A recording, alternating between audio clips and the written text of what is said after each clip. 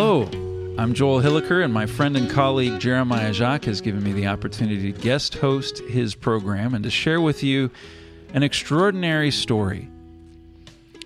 Life in colonial-era America was rough. In that wilderness, people pretty well had to carve out their living from the land.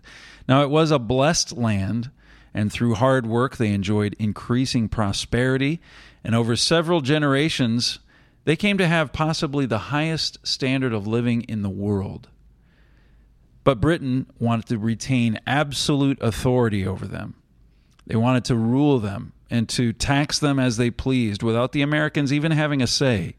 The Americans repeatedly appealed for redress and relief, but they were repeatedly denied. Over time, more and more Americans came to believe they needed independence from Britain. The more the British tried to crack down on this movement, the stronger it grew. Now, the trouble was, Britain had the most powerful military in the world. It was well-funded, it was organized, it was disciplined, it was experienced. The colonial army was mostly made up of volunteers. They had little funding, they had little to no experience. Most of them had to supply their own weapons. Many of them had no tents. Some of them had no shoes. Everyone was dressed differently because the men mostly had to provide their own uniforms. One man said that they were the most wretchedly clothed and as dirty a set of mortals as ever disgraced the name of a soldier. They were unaccustomed to soldiering. They were undisciplined. Now, they were used to hard work. They were familiar with adversity. They could make do in a harsh climate. But they weren't used to taking orders. Often, soldiers would just walk away. For example, if they had to take care of business back home. Deserters were common. At first, it wasn't even clear how many soldiers there were. They didn't even quite know what to call themselves. Some called it the Army of the United Colonies. Others called it the Troops of the United Provinces of North America. The British called them the Country People. A preposterous parade. Rabble in arms. The Continental Congress put George Washington in charge. And his task was to turn this motley group into a military that could stand up to the mighty British Empire. Now, aside from the challenge of introducing discipline and order, he also had to contend with the fact that many Americans were still loyal to the British Crown. They would even inform the British of America's troop movements. There were also problems of sickness. At times, there were thousands of soldiers sick because of the harsh conditions, not enough food, poor sanitation, and the spread of diseases like dysentery, typhus, typhoid fever, smallpox. And on top of that, every so often, the soldiers' terms of service ended, and George Washington had to convince them to stick around. And many of them wouldn't and didn't. So there were times when all at once, many thousands of soldiers simply left. The leaders in Philadelphia were trying to form a government, but the reality is, whatever they did wouldn't mean much unless the Americans could stand up to the force of the British. In many ways, the whole cause of American independence hinged on a few thousand soldiers.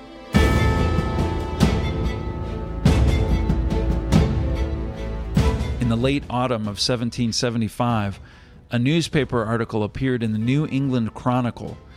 It was trying to encourage soldiers to remain even after their enlistments expired. It was signed simply, "A Freeman." The article said this: "Although your private concerns may call for your assistance at home, yet the voice of your country is still louder. Never was a cause more important or glorious than that which you are engaged in. Not only your wives, your children, or distant posterity, but humanity at large, the world of mankind, are interested in it. For if tyranny should prevail in this great country, we may expect liberty will expire throughout the world. Therefore, more human glory and happiness may depend upon your exertions than ever yet depended on any of the sons of men. He that is a soldier in defense of such a cause needs no title. His post is a post of honor, and although not an emperor, yet he shall wear a crown of glory, and blessed will be his memory.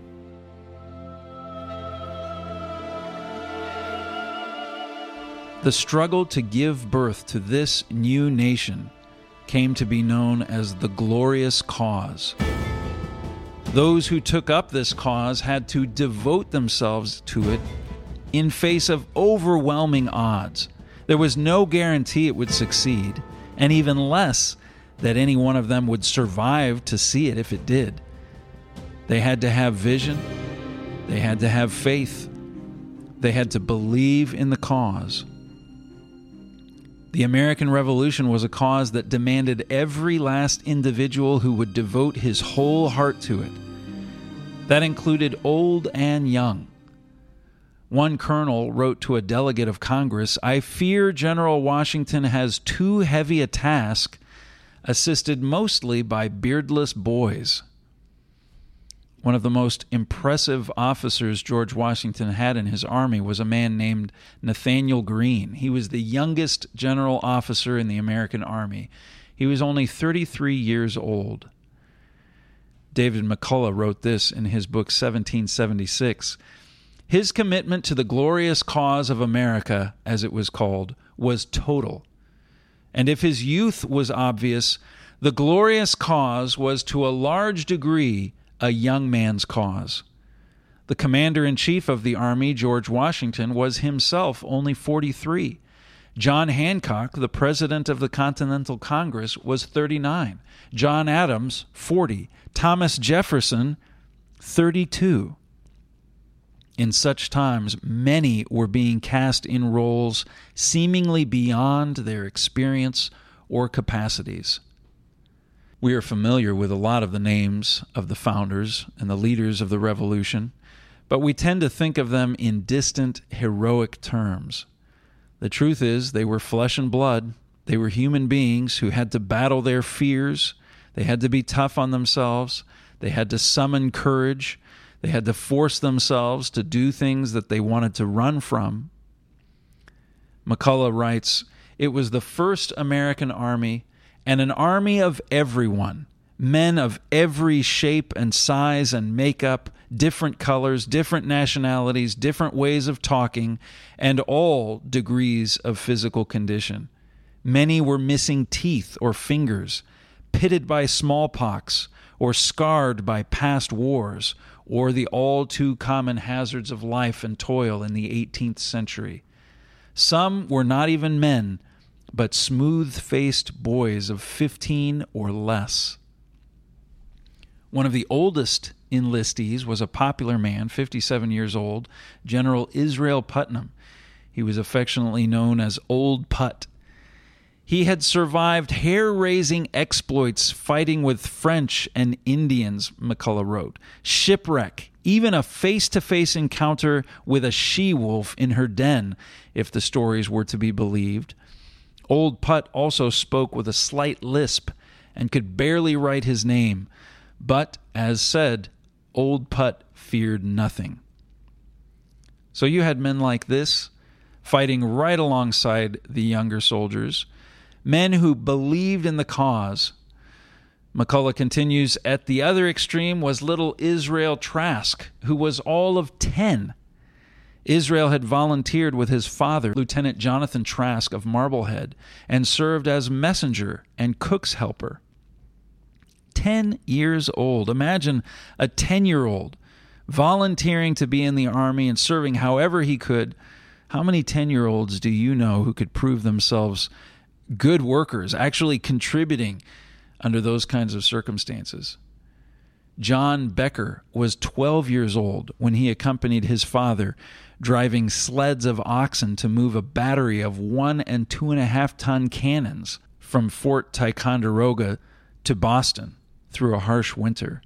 Try to think of a 12-year-old you know, and imagine him doing a job like that. Would that be too big of a job for any 12-year-olds you know?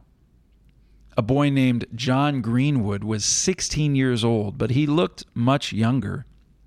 He learned how to play the fife. McCullough writes, in May 1775, hearing the news of Lexington and Concord, he had set off on foot with little more than the clothes on his back, his fife protruding from the front pocket.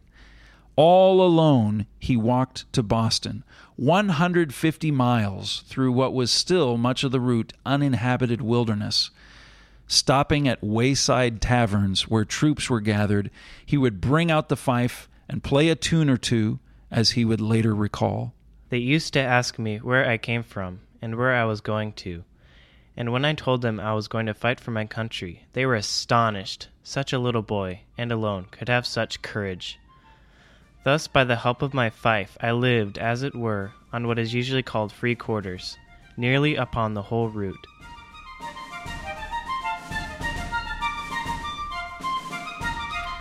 When he got to the army encampments, he enlisted.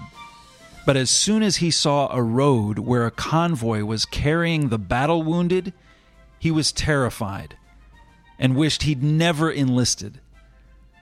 Then he saw a lone soldier coming down the road.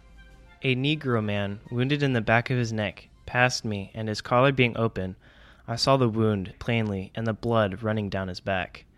I asked him if it hurt him much, and he did not seem to mind it. He said no, and that he was only going to get a plaster put on it and meant to return.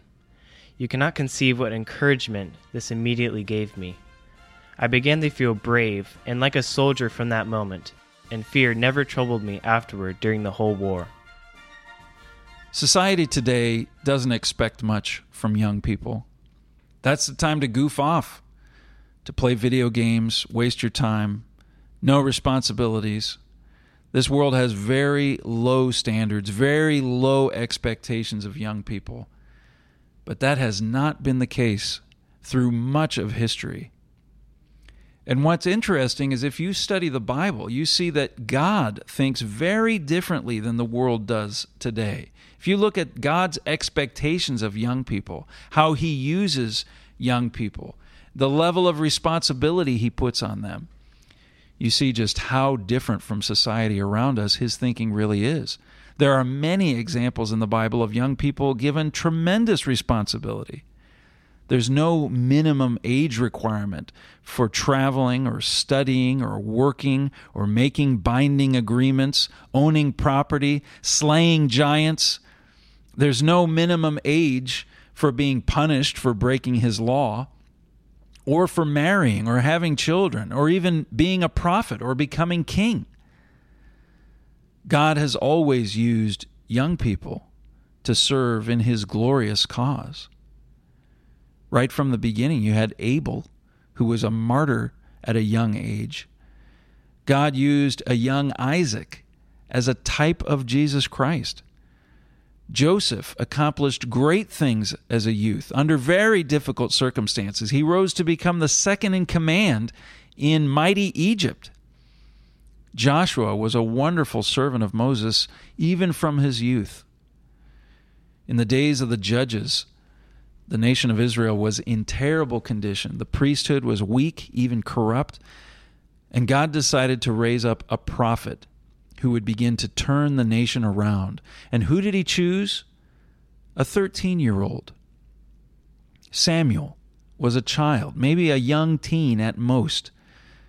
Imagine God beginning to turn the whole nation around using a 13-year-old. 1 Samuel 3 describes how God spoke to Samuel. He gave him prophetic understanding instead of the priest Eli. And it says there that Samuel grew, and the Eternal was with him. And all Israel, from Dan even to Beersheba, knew that Samuel was established to be a prophet of the Eternal. Young Samuel devoted himself to God and to God's cause. And God went on to establish the monarchy through him, the throne of David. Quite an impressive story. For some generations, even for years after Samuel, the nation was up against a superior enemy. It was experienced and battle-hardened and organized and disciplined and fearsome. The Philistine giant Goliath openly defied and challenged the armies of Israel. And shamefully, every last soldier wanted no part in that fight. But one person stood up, one person who had some faith and who believed. 1 Samuel 17, verse 26 says, "Then David spoke to the men who stood by him, saying, 'What shall be done for the man who kills this Philistine and takes away the reproach from Israel? For who is this uncircumcised Philistine, that he should defy the armies of the living God?' His older brother criticized him for coming to the scene of the battle. And David said, 'What have I done now? Is there not a cause?' If you believe in the cause, that'll give you the courage you need. That'll help you face your fears and confront your enemies. David believed in the cause, and that aroused a fighting spirit in him. He knew if he stepped forward to defend the cause, that God would back him up. It's a marvelous example of devoting ourselves to a glorious, godly cause. And the beautiful thing is, it shows that age doesn't matter. David was a teenager. When he spoke to King Saul, the king said, "You're not able to go against this Philistine to fight with him, for you're a youth, and he a man of war from his youth." King Saul thought David was too young. David didn't let that hold him back. He didn't use his age as an excuse. Goliath was insulted that the Israelites would send a foolish boy to fight him. It says in verses 42 and 43, when the Philistine looked about and saw David, he disdained him, for he was only a youth. So the Philistine said to David, "Am I a dog that you should come to me with sticks?" And the Philistine cursed David by his gods. Well, it turned out he seriously underestimated who he was up against. And you know how the rest of that story unfolds. He paid for underestimating his enemy. We live in a world that seriously underestimates the people of God all the time. It seriously underestimates what just a few people can accomplish who are devoted to a cause. It seriously underestimates what young people are capable of, whose hearts are turned to God.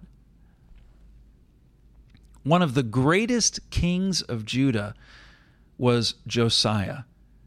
And this is what 2 Kings 22 tells us. Josiah was 8 years old when he began to reign, and he reigned 31 years in Jerusalem.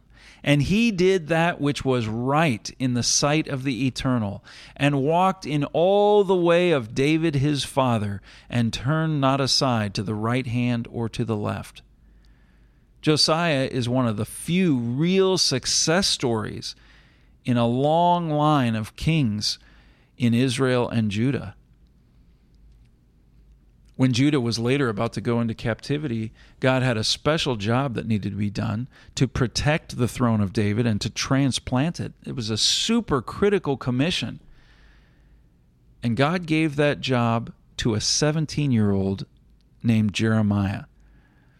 You can read in Jeremiah 1, verses 4 and 5, "Then the word of the Eternal came to me, saying, Before I formed you in the belly, I knew you, and before you came forth out of the womb, I sanctified you, and I ordained you a prophet unto the nations." And here's how Jeremiah responded. "Then said I, Ah, Lord God, behold, I cannot speak, for I am a child." He tried to use his age as an excuse, and God wouldn't have it.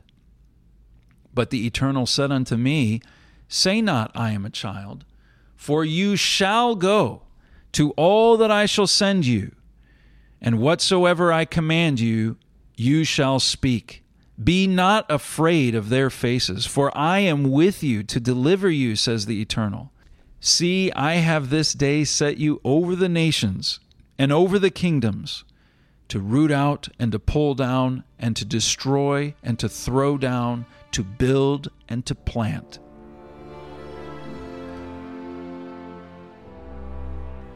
It's stunning how often God uses extremely young people to do towering jobs. After the Jews went into captivity, they were a subjugated people. And there we have the awesome examples of young Daniel and Shadrach, Meshach, and Abednego. There's another story during that period, very difficult and dangerous conditions, where the people of God were at the whim of the king of Persia. And Satan, the devil, actually wanted to destroy them. But God had to devise a plan to save them. And how did he do it? Who did he use to do it? A young woman named Esther. God orchestrated it so that she was actually chosen to be queen to the empire's king. This might shock you, but guess how old she probably was based on the marriage customs at the time? Probably around age 16. This teenager learned that there was a royal edict to exterminate her people, the Jews. And she fasted, she solicited God's help, she put her life on the line. She ended up getting the king on her side, and she turned events around in a way that saved her people.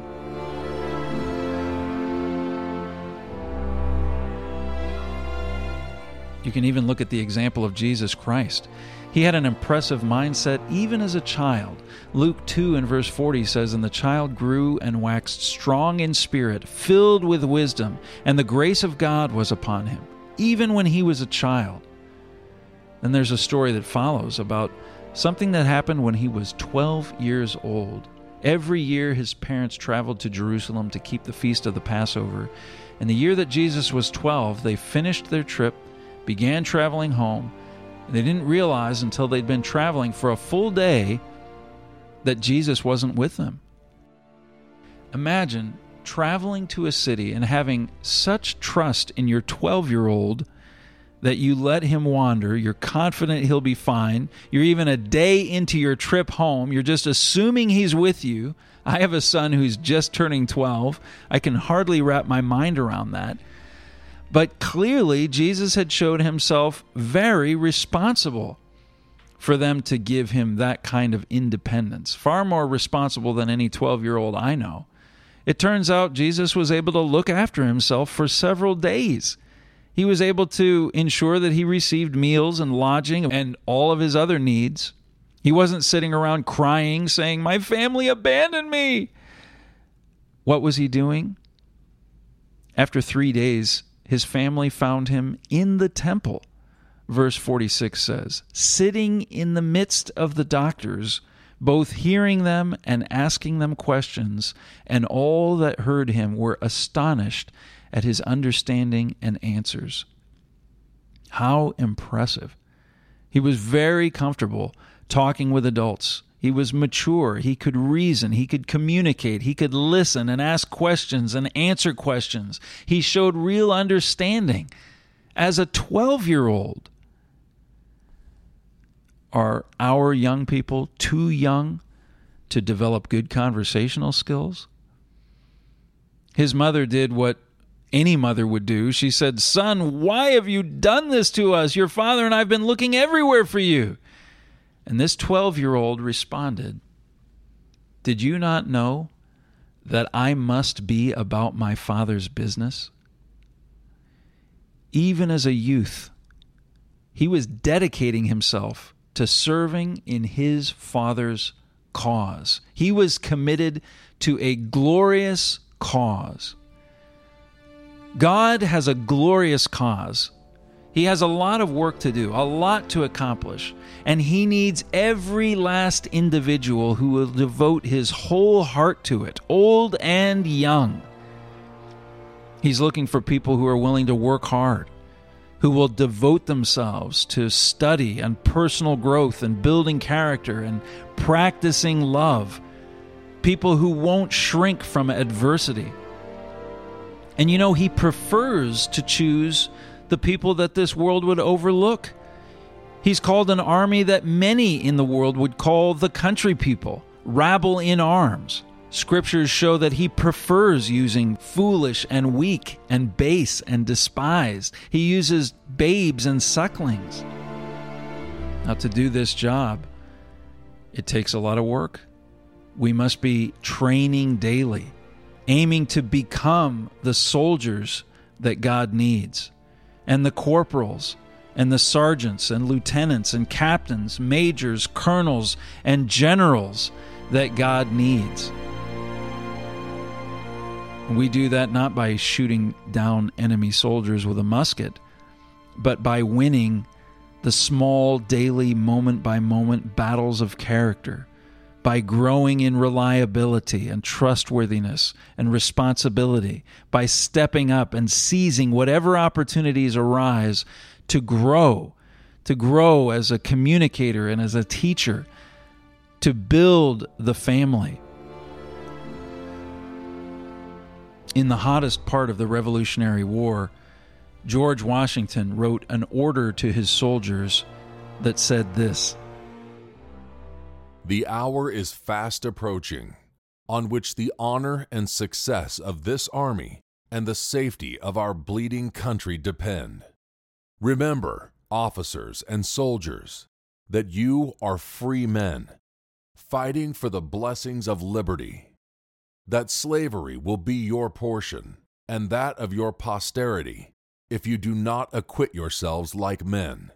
Remember how your courage and spirit have been despised and traduced by your cruel invaders, though they have found by dear experience at Boston, Charlestown, and other places what a few brave men contending in their own land and in the best of causes can do against base hirelings and mercenaries." It really is astonishing what a few brave people who really believe in their cause can do. In the American Revolution, times got tough. Men were fighting in the midst of winter, amid fierce storms and bitter cold, with little food.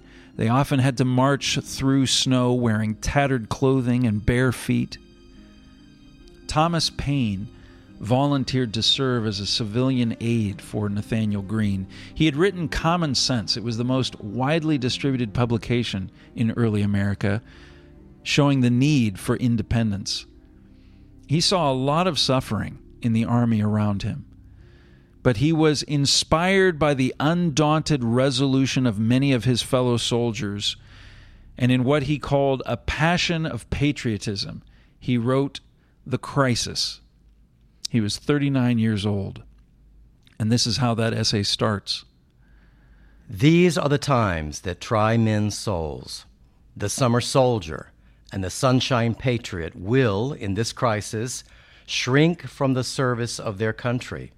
But he that stands it now deserves the love and thanks of man and woman." Being a summer soldier or a sunshine patriot isn't good enough in God's spiritual cause. As soon as things get difficult, you'll stop fighting. You'll walk away. When challenges arise, when fighting gets fierce, when others desert, when people around you fall, when you are being attacked, you have to know you're fighting for a glorious cause.